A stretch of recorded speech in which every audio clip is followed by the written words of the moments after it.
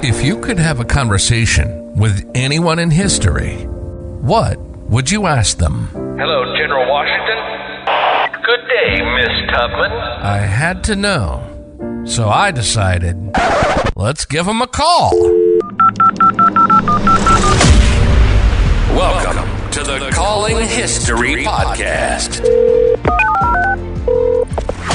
I'm Tony Dean, and today we'll be calling history to speak with Vice President Aaron Burr. He'll be answering our call sometime in the mid to early 1830s, near the end of his life. Although he reached 80 years of age, his life had been a steady spiral downward since fatally shooting Alexander Hamilton approximately 30 years prior. If you've seen the Broadway show Hamilton, your impression of Burr might be that of an unprincipled coward who can't make up his mind. But if that were so, why did this coward risk his life to recover his fallen general in the Battle of Quebec? Why did George Washington and other high-ranking military decision-makers send him to Valley Forge to bring discipline and leadership to men at the edge of mutiny? If he is unprincipled, why did he stand so firmly for the rights for those that were enslaved, the Native Americans, and the frontiersmen to the West who were being ignored by the fledgling American government? Why did he break custom to ensure his daughter received the best education, enabling her to speak several languages by the age of 10? Prior to the Hamilton Broadway show, most people knew nothing about Aaron Burr. Now we know something, and after you listen, you're going to know his proof that Hamilton shot first with the intent to kill. But even that will be nothing compared to the bombshell he drops on you at the end of this episode about his plans for Mexico. Ladies and gentlemen, fellow history lovers, and lawyers everywhere, I give you Aaron Burr. Hello. Hello. Vice President Burr, I am so honored to speak with you today. Sir, my name is Tony Dean, and I'm calling you from the future in the 21st century. The device that you're holding in your hand is called a smartphone, and it allows us to speak as if we were standing 6 feet from one another. It also allows me to share this recording of our conversation with people around the world, which I think is super important because after your duel with Alexander Hamilton, I'm afraid that many of your good deeds have been unfairly ignored or forgotten. And in our current time, a recent and very popular Broadway show has only made that worse. So, sir, I was hoping that I could ask you some questions and possibly correct the record. But before I do, I know this is a very strange introduction, and I was wondering if I can answer any questions that you might have first. Well, young man, you make reference to some concepts that I don't know what they mean.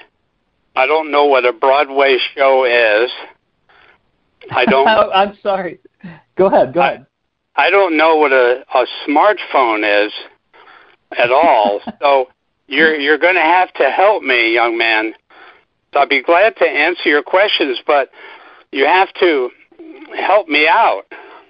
No problem. Well, first of all, the smartphone, the device that you're holding, is something that we all use in this time in the 21st century to communicate through the air. And, sir, if you don't understand how it works, believe me, none of us do either. So don't feel bad about that. But for this moment, it allows us to communicate. And a Broadway show is actually actors get on a stage and do a presentation. And in our time, there is this extremely, maybe the most popular show of all time. It happens in New York. That is about the duel between you and Alexander Hamilton, which I think you would agree was a pivotal moment in your life. Yes, I'm sorry that my friend Alexander Hamilton, whom I shot, I'm sorry it had to come to that, but I gave him every opportunity to avoid the interview, as we call duels. And did he you did call not. a duel an interview in that time? Yes. I didn't know that. Yeah, and I want to tell you that for 15 long years, my former friend Alexander Hamilton did everything he could in his power to derail my political career, to deny me office and elections, and insult me. And under the code duello, which originated in Europe and came to the United States among gentlemen. If I had not issued the challenge to a duel, I would have been posted. I don't know if you know what that means. I don't. Please explain. In those days, among aristocrats in our early country, if the public became aware that an aristocratic man, one of the social elite, Sure. was being maliciously insulted, not by any person, but by a fellow aristocrat, a landowner, and if you did not call him out on it, you would be deemed to be a coward, and people in the public, citizens, would put posters up on trees. Wow. Saying that you must be a coward because you didn't issue a challenge to a duel. And we called that posting. Incredible. So there would actually be pictures or some claim of you being a coward that would be posted on trees and signs or something like that? Like Yes. stating that you were a coward because you were allowing him to assault your character? Yes, and there were some instances where some of my contemporaries were so opposed to dueling that they absolutely refused to engage in a duel. There were a few, and the public generally knew who they were, and they sort of got a pass, and they might not be posted. But if the public didn't know that that aristocrat held that principled moralistic opinion that dueling was evil and just terrible, you would be posted. So my question about that would be, I mean, obviously you and Hamilton, as you were saying, were friends early in life. And my understanding is that you even worked together. If in fact there was this fear of being posted and you knew that your reputation was being attacked, why wait 15 years to act upon it? Yes, that's a good question. Over those 15 years, I often thought of challenging or of writing to Alexander Hamilton through our mutual friends that would carry the letters. You had the letters delivered in person, like by horseback. You couldn't trust the mail system. People would read your letters knowing who was sending them. And so, is that right? Yes, they would just open the letter and read it and then start gossiping and spreading the news. So anyway, over those 15 years, and of course it started out, the insults were small and then they grew, and Hamilton was angry that I had defeated his father-in-law, General Schuyler, for the U.S. Senate. Mm-hmm. That really made Alexander mad because he was a social climber. He wanted his father-in-law to be the U.S. Senator from New York. Anyway, I held my tongue, used discretion, and I just complained to friends. But then I didn't get posted. I guess the public didn't fully realize what Hamilton was doing to me, often behind the scenes, by the way, until it got to the point during that dinner party in Albany that was carried in the Albany, New York newspaper, reporting what Alexander Hamilton had said to the dinner guests about me, that he had. Please tell me about that. Well, according to the newspaper article that was shown me, of course, one or more of the men at Dr. Cooper's dinner party were saying negative things about me. And Alexander Hamilton piped up and said, well, you know, I have an even more despicable opinion of Aaron Burr than what you're expressing. Wow. And that's what made the news. And I sent the first of about 10 rounds of letters to Alexander Hamilton, and I asked him to explain to me that if, in fact, he did say that, what did he mean by an even more despicable opinion? What was that opinion? And he sent a letter back through his intermediary saying, well, you know, Aaron, the word despicable is subject to many different definitions. So I felt that was evading the question. So I wrote him back that I want to know what you meant by even more despicable. And this went on for several more rounds of letters, and he finally said that he wasn't going to comment any further. And so I wrote him a letter and said, I tell you what, now we're at the point where you must send me a letter and make it public, apologizing for all the bad things that you've done to me in the past 15 years. I want a public apology. Wow, that's a big ask. Yes, and I received no response to that. And so after a reasonable amount of time of waiting, I issued the challenge to the interview. Under the terms of the Code Duello, everything under the Code Duello lays out the protocol for engaging in a duel. Can you tell me a little bit about that, the Code Duello? Yes. The person challenged, here Alexander Hamilton, gets to choose and supply the weapons. He supplied the Wagden pistols built in England that had been used in his family before in duels, including at Weehawken, such as his son Philip used them and died. So the challenger supplies the weapons and gets to choose which position to face, meaning physically, once you're at the dueling site.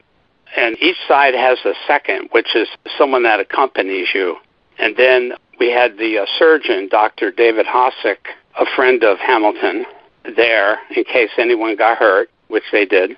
And then there were the oarsmen that rowed the boats. We arrived in separate boats from New York City at about 6 a.m. on July the 11th, 1804.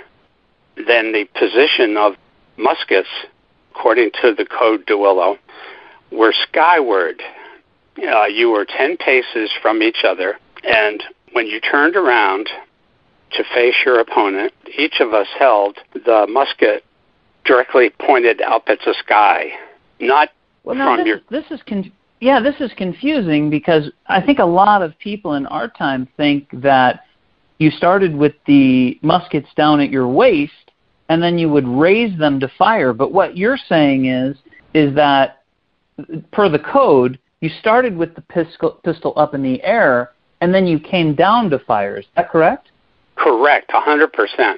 Elsewhere in the country, out in the frontier, men may have done pistol fights, bringing the gun up from the hip, but not in duels.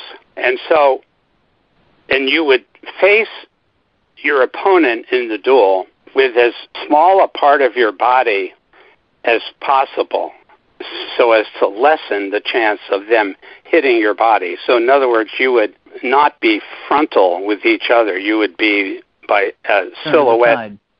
Yeah. And that makes sense. So 25 years after the duel, when I had returned to the United States from 4 years of living in Europe, I had a young friend who wanted me to show him where the duel had occurred, and I did go there with him. No one else knew, and I showed him the dueling grounds, which were more or less the same as they had been. And I explained to him, as I had explained to others right after the duel, that Alexander Hamilton fired a shot at me first. I felt the whiz of the ball, the ammunition, go past me and hit a twig on a tree above my head. Well, now that's interesting. So first of all, you're absolutely certain that Hamilton fired first? Yes. Okay. And the reason I say that is interesting, so if you felt the wind of the musket ball and there was a branch that fell above you, that means that Hamilton was pointing his gun in the air and then was coming down to fire and then did in fact fire before you did, but was close enough so the musket ball just hit you. Now, I want to give you some information that you couldn't possibly have. These pistols still exist and were examined by a museum that's called the Smithsonian. I don't know if it existed in your time. And so those pistols still exist. they found when they did their research that these pistols had been adjusted so that normally it would take 10 pounds of pressure to fire them, that they were adjusted where they had a hair trigger where you basically just tapped them and they were fired instantly. And some people have said that when the pistol was going to be fired, that it was fired, that Hamilton had fired earlier than he had expected because he had either forgotten or didn't know, or the trigger just required such a light amount of pressure that he fired a little bit earlier than he intended. And so perhaps where a lot of the stories that people hear that are maybe uneducated on the topic would think that he wasn't intending to fire, maybe he was coming down and hit the trigger just a little too soon, but was absolutely intending to fire at you. Do you think that he was going to fire at you? Oh, yes. There was no indication that it was anything other than a serious life-and-death duel. You don't go out there with those huge muskets and not expect the other person to shoot. Each one is going to try to shoot the other. This was serious business, and I wondered why, or not why, but how General Hamilton shot at me so fast, because when I shot my bullet, I leveled the gun slowly. I was not in a rush. The muskets were very inaccurate. It took a lot of pull to pull the trigger of those muskets, and I was very familiar with guns. So was General Hamilton. He was an artillery commander at the Battle of Yorktown, right, and elsewhere. We both were very proficient in weapons and guns, muskets.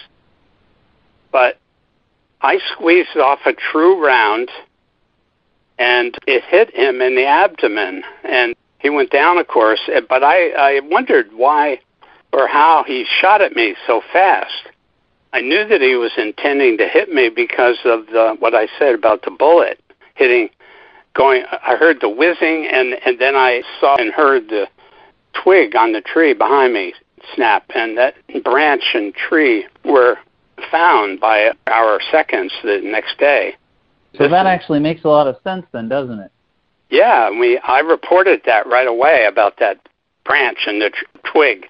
So what happened next? Were you arrested? Did you rush to his side? What happened next?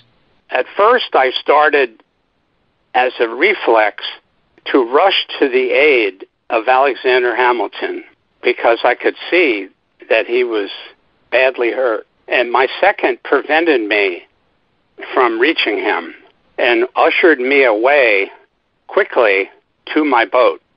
None of the oarsmen on either boat saw the event because no one wanted to be a witness to whatever happened. Don't forget that dueling was illegal in both New York and New Jersey. I ended up getting charged criminally in both jurisdictions, in New York for planning the duel or agreeing to it, and then in New Jersey for doing it. And so there were warrants put out for my arrest as I was vice president. But what I did is I was rowed back to New York City, Richmond Hill, my estate. Well, before we go there, as you're talking about how your first instinct was to rush to help Alexander Hamilton, that seems a little strange to me. And the reason I say is because this guy had been destroying your reputation for 15 years, up until the point where you guys spent, I'm assuming those letters back and forth, those probably took months, I'm guessing, to go back and forth. And all of this boils to a head where we get to a point where two extraordinary men are pointing guns, threatening to end each other's life, and your first reaction is, I have to help him. That seems strange to me. Like, what were you thinking in that moment? Well, the moment just grabbed a hold of me once I saw him down and clutching his stomach area. I had been in battle many times, but still, now it was, oh my God, this is just so sad. That was my instinct, to rush up to help him. Sad that it had come to this? Yes. So that's all I can tell you, is that was my first instinct. I had a similar, not similar, but a roughly similar situation during the Battle of Quebec when I was 19.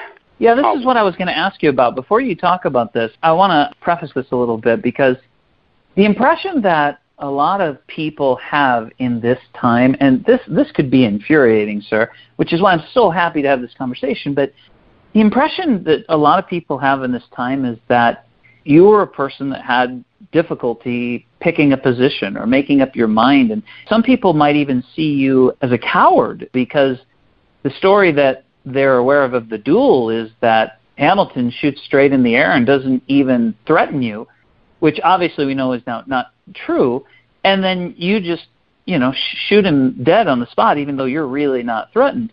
And, sir, I've read quite a bit about you, and I find nothing that I would call cowardice in your life, and I think what you're about to talk about right now, I'd love to hear. This is about when you and General Benedict Arnold went to the Battle of Quebec and what happened there.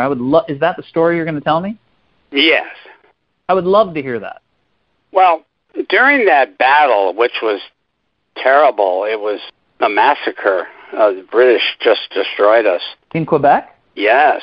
Our general, Richard Montgomery, was shot and killed during the battle, and I tried to move his body to safety. It was in the winter, and his body was too heavy. I couldn't move him. So I had to take my remaining men and retreat without the body of our general. Although, to the British credit, years later, the British returned the body. They somehow kept it and kept it from spoiling, I guess you might say, and returned it. His body I think was buried in Kingston, New York. But during that battle, I had an opponent who, when I went to Europe, I ran into him, Scotland, and we recognized each other, and we made up and became friends, even though we had been trying to kill each other. So who was that? Well, it's not a name that anyone knows. It's just one of the British soldiers. Oh, I see. Okay. And so things happen. You don't know how you're going to react. In this case, the duel, when the other opponent, Alexander Hamilton, goes down, you don't know what your instinct is going to do. And you don't know if you, decades later, run into a former opponent on the battlefield and run into him in a safe environment, whether or not you're going to shake his hand and become friends. So those are strange things that happen. I suppose in these high-level games of war and politics, one day a friend is an enemy, and that probably goes back and forth throughout the process. Yes, and even General Washington, one of the British soldiers, I learned later, had a clean shot of him. It could have killed him during one of the battles and chose not to. He just couldn't kill a general of the opposing side. So there are a lot of unusual things that do happen in battle, good and bad. Incredible.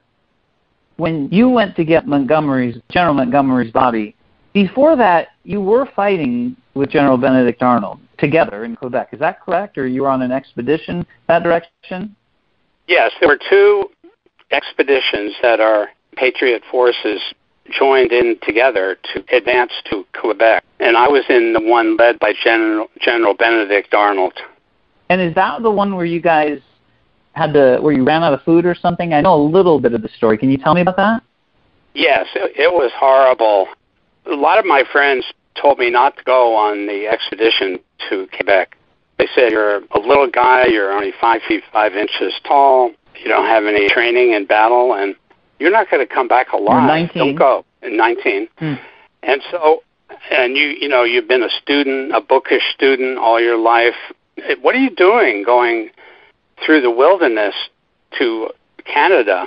But I went anyway, and we quickly ran out of food. We had to go through the most dense forest that you can imagine and mountains. And we started out at Newburyport, Massachusetts, which is right below New Hampshire, and marched through all the rural parts of New Hampshire, and then the worst part was going through Maine, and we didn't have any food, and there was a dead dog that someone had left on a tree, and we had to eat that, and then we had to actually eat our shoe leather. It was that or starve, and so we, on a few occasions, we had to eat the leather of our shoes, and of course we had to find other shoes to be the substitute to wear. So there was terrible starvation. People have no idea what it was like, and there were wild animals, and then we get to Quebec, and there's this huge walled city that we had to rappel to climb over. It was just horrible. Gosh, that is incredible. Okay, so you just raised another question that I have. When you were saying that friends were asking you why you would go do this, and you were going to get killed. Well, so my understanding is that you got into what we now call Princeton University, which I think in your time was the University of New Jersey. College of New Jersey. College of New Jersey, okay. Well, they now call that Princeton. And my understanding is you got into that when you were 13, and then you graduated 3 or 4 years later. Yeah, at 16. Yep, and then continued and did extremely well. You were, were you a good student? Oh, I was a very good student. When I was admitted, they had rejected me the first time I applied because I was too young and too small. I looked like a little kid. But when they did admit me at 13, they admitted me as a sophomore because of my very good academic schooling. They brought me in as a sophomore, and so that's how I graduated in 3 years instead of 4. So was it common for 13-year-olds to start college? No, it was almost unheard of to my knowledge. And one of my classmates was James Madison, and he later really insulted me by, when I went to Europe for 4 years, he would not issue me a passport to come back to the United States as the War of 1812 was about to break out. He didn't want me back in the United States. We'll come back to that in a moment. I understand that Madison made it hard for you to come back into the country later on, but Madison was he was one of your classmates? Were you guys close? Oh, yes. Where did things go wrong with Madison? I don't know. It's similar to being betrayed by Alexander Hamilton. And don't forget that I'm the person who introduced James Madison at his own request to a very beautiful widow in Philadelphia named Dolly Payne.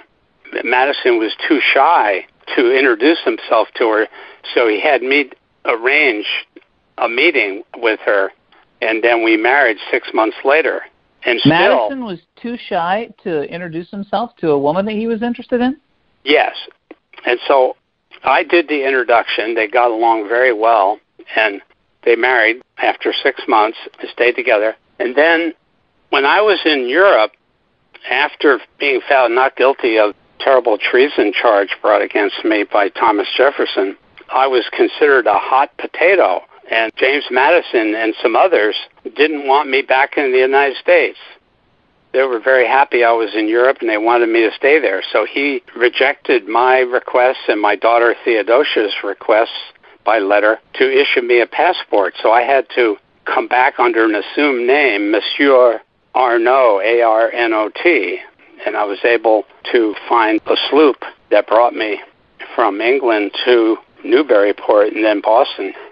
The British were about to blockade any ship coming into the United States on the Atlantic seaboard, and so time was of the essence. I wanted to come back to the United States, and I was desperate to get back in by time, and I just barely made it back. Gosh, that's incredible. How long were you in Europe? 4 years, from 1808 to 1812. Okay, so this is actually well after the Revolution. Why are the British trying to block the port? Well, relations between Britain and the United States again soured for various reasons, and so they were going to go to war. During the War of 1812, the British burned down Washington, D.C., and so So, yeah, all was not forgiven after the two countries reached a ceasefire after the Battle of Yorktown. The tensions flared up again, and Madison was president. And Madison refused to let you come back to the country and decided he just wanted to leave you there. You know, Vice President Burr, by the way, how do you prefer to be addressed? Do you prefer to be called Mr. Burr or Vice President Burr? Or? I prefer to be called Colonel Burr. Colonel Burr, okay. Thank you for telling me. So when I look at your life, it appears to me that your life made a huge arc. I mean, you started out, in my opinion, from what I understand, from a very difficult place, and then you excelled very rapidly through both politics and business and law and education. And then about the time when Hamilton and that duel took place, that things pretty rapidly went the other direction. Where are you right now? And do you mind sharing your age and the year? I'm now 77 years plus. I'm in New York City. Mm-hmm. I've started to have some medical problems. I've fallen down a few times and had some partial paralysis on one occasion, but I recovered from it.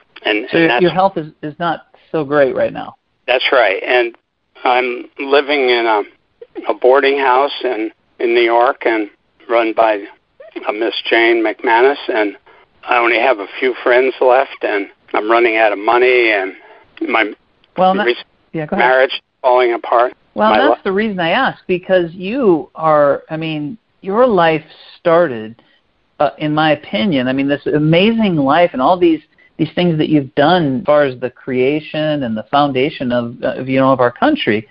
And it seems like it started about as difficult as maybe it is right now, unfortunately. My understanding is that by the time you were 2 years old, all the people that you loved, they all died over the first couple of years of your life. Is that correct? Yes. By the time I was 3, I had lost both of my parents, the Reverend Aaron Burr, who moved to school from Elizabethtown, New Jersey to Princeton, New Jersey. So my parents died, and then my grandparents died, and my sister Sally and I had to go live with families in Philadelphia, the Biddles and other families that took care of us, took us in. Now, the Biddles and these other families, they weren't relatives, were they? No, they were close friends. The Biddles were bankers. As a matter of fact, after the duel, I had to leave my home in New York City very quickly because I knew that I was going to be criminally charged. I had to get out of there. And the first place I went was Charles Biddle's home in Philadelphia, and he took me in, and I stayed there a few days and then made my way down to South Carolina to Charleston, where my daughter was married to Governor Joseph Alston. But I was allowed to come back to Washington, D.C. to preside over the U.S. Senate because I was vice president. I had safe passage where I could not be arrested on the warrants as I was coming into the city or leaving. I had immunity as long as I was attending to official business of presiding over the U.S. Senate, which I did. And you say that my life fell apart after the duel. It did partially, and it certainly did. I did suffer from it very significantly in all kinds of ways. Reputation, my political career was over. Mobs in Baltimore and Richmond wanted to lynch me. They tried to find me. I had to live under assumed names. They were trying to hang me, string me up, especially in Baltimore.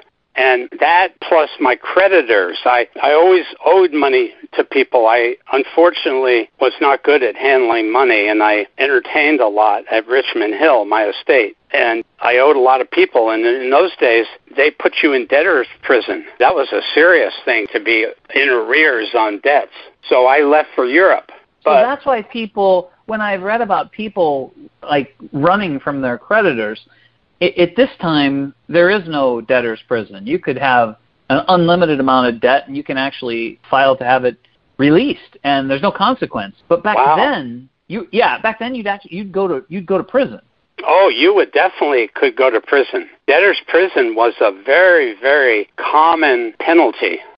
And so I did preside over the Senate because don't forget that President Jefferson, who I didn't get along with at all, and he wouldn't speak to me as I was vice president. He wouldn't let me in to the executive quarters and allowed me no patronage or appointments of anyone. He cut me off totally.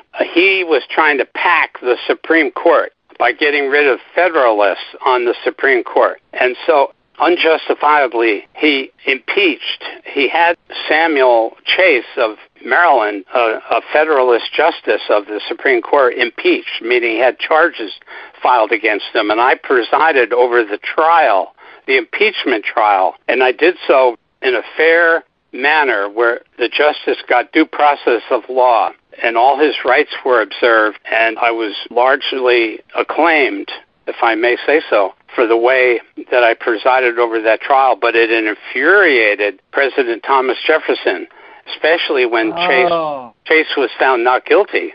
Was that where things started to go south with Jefferson? Because you and Jefferson, did you always not get along? No. What happened was, the big thing that happened was that Jefferson needed me to deliver the New York State vote for him. Right. Because normally New York delegates would vote for a Federalist or someone that lived up north and not a Southerner. And so by having me as his running mate, Jefferson was able to get the New York vote. In other words, it was a crafty move on his part. And what happened was, in those days, you didn't run as a ticket. Whoever got the most votes became president, and whoever got the second most votes, no matter which party, became vice president. And so we tied. We had the same number of votes for the first 35 ballots, and the tie did not get broken. It was dead even in the election of 1800 for president. And the more I thought about it, the more I thought, well, gee, that would be pretty good to be president. So Jefferson was mad at me because I had supposedly was just going to be his running mate, and then I tried to actually become president. And I can see where he would get very angry. And so that was the main reason that he despised me and cut me off.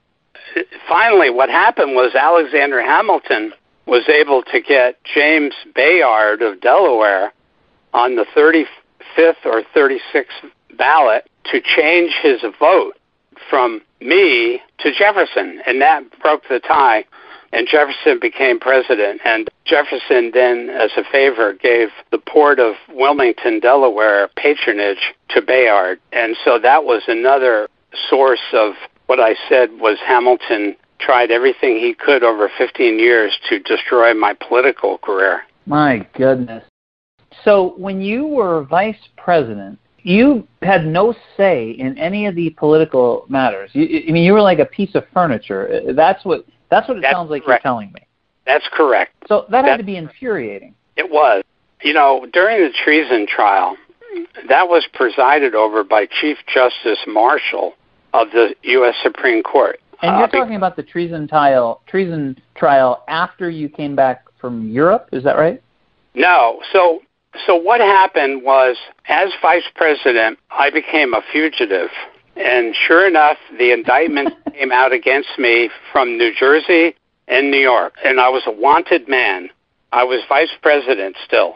So I headed down south, and I was greeted as a hero because in those days, the outlying territories in the southern part of the United States, they liked dueling. They thought it was very appropriate. And that was legal in different parts of the country. It was, like at a Lard field, A-L-L-A-R-D field in New Orleans. You had to make an appointment to get it. There were so many people dueling, had to make an appointment. This was a different time, and the aristocratic men, the elites, they had terrible tempers. They didn't allow anything to be done to them or insulting them. Oh. The worst was in Mississippi. If you looked at an aristocratic man cross-eyed, you could be challenged to a duel. And I have this visual representation in my head of a secretary, with a ledger. and he's just taking appointments. And you got these two people that are furious with each other. And the one says, "That's it, I'm furious with you. You looked at me wrong." And the other one says, "Fine, we're going to duel." How does next week at 4:30 sound? So the frontiersmen that I visited during the expedition with General James Wilkinson, who, of course, later betrayed me, they didn't like Alexander Hamilton. They considered him a dandy and an elitist and not a friend of the working people or working class, and they liked me. And so I found willing audiences down there, and I was going to invade Mexico with General James Wilkinson, who was the head of the entire U.S. Army, if and only if the United States declared war on Spain, which we were thinking. Okay, hold on. I feel like we're getting way ahead here. I feel like we just went through from you being a fugitive to now you're going to invade Mexico. I feel like there was something that happened in between there. What year are we talking about where you're going to invade Mexico? 1806, 1807. Okay, so a few years after your presidency, and then you went. I see. Then that is when you went out west into the wilderness, and your plan was to gather troops to invade Mexico. Can you explain that? Well, the loyalties of the Western territories, and of course, Western then meant Kentucky, Ohio, New Orleans. You're talking about the land west of the original 13 colonies. Yes, and even some of the areas that Jefferson bought from from Spain, the Louisiana Purchase, some of those newly acquired lands and citizens, they weren't very happy with the central government in Washington, D.C. They were not getting any attention paid to their needs, meaning their financial needs or anything, and so they were disgruntled. And General Wilkinson and I were listening to their complaints, and there were many, many other expeditions of a similar nature. It wasn't just mine or ours, and those were called filibusters in those days. Those expeditions were called filibusters. A filibuster now is nothing to do with an expedition. It's where a bunch of politicians stand in a room and just talk, and they never stop talking. Yes, and so some associates and I purchased some 15,000 acres in northeastern Texas in an area that we wanted to inhabit or colonize with people, and it was in an area that was guaranteed to be slave-free. Now, I want to explain that. The reason it was slave-free was that the land was not compatible with growing cotton. It wasn't the type of soil where you could grow cotton. So we didn't need to worry about Southerners, planters, coming in trying to bring enslaved people there. I was always against slavery, I don't know if you know that. Yeah. It wasn't about the land being a choice that it was slave-free. It was just unworkable land. Correct. And don't forget, Alexander Hamilton and I were still friendly, and of course that term friendship sort of was a continuum, a downhill continuum. But when he and I were, let's say, working together more, we both were members of the New York Manumission Society that he founded, and that was a group that was formed to get slavery abolished in the state of New York. And when I was Attorney General and a member of the Assembly, which is the state legislature, I introduced a bill to abolish slavery, but it was considered too fast, meaning my bill would have abolished it immediately and totally. And they wanted to have a more gradual approach. So 14 years later, I was able to introduce another bill, and this time it passed, and slavery was declared illegal in New York. Wow, so you're just a little ahead of your time. Yes, and that's why I said after the battle at the Alamo that came to my attention that we lost in Texas, I was right. What I was accused of doing 30 years ago in the southwestern territories as being treason now is seen as patriotic because the Battle of the Alamo was our attempt to take Texas from Mexico. Which brings us back to where you said I was going to invade Mexico. You were trying to move west, and you thought that we were eventually going to have to take over that land, and that's what you were trying to get a hold of that land. Yes, and I wasn't going to do it unless and until the new country of the United States declared war against Spain, but we never did get to that point, so I never invaded. But Jefferson conspired with General Wilkinson, who turned out to be a real snake, and they brought a trumped-up charge of treason that I was trying to get those territories severed from the United States and become the head of it. And so I was arrested and brought as a prisoner to Richmond and put in the penitentiary, and in 1807 they had the trial of the century. And what was the result of that? I was found not guilty by the jury. And there were other trials. Jefferson didn't give up. I was tried on similar associated charges in Chillicothe, Ohio, and in Kentucky and some other places, and every time I was found not guilty. Every time you were found not guilty. And Jefferson just had it out for you, didn't he? Oh, and if I had been found guilty, I would have been hanged by the neck. No question. Incredible. So how did you ever get hooked up with General Wilkinson, who, eventually ended up being a scoundrel? Wilkinson had married into a wealthy Philadelphia family. We all knew each other. It was a very small group of aristocrats, which meant landed and well-educated gentlemen. And we all sort of knew each other, and we socialized and went to boarding schools and went to Princeton. And I knew him. We became friends, and he seemed to agree with my need to explore the options of maybe creating another country, a manifest necessity, manifest destiny out in the West, and expanding the country. I'm sorry, what was that? Could you repeat that? Did he just say his plan was to possibly create another country after invading Mexico? Well, I wonder what he's going to say when I ask him who would govern that new country. You'll find out in the next episode. Thanks for listening, and don't forget that you make your friends smarter when you tell them about the Calling History podcast.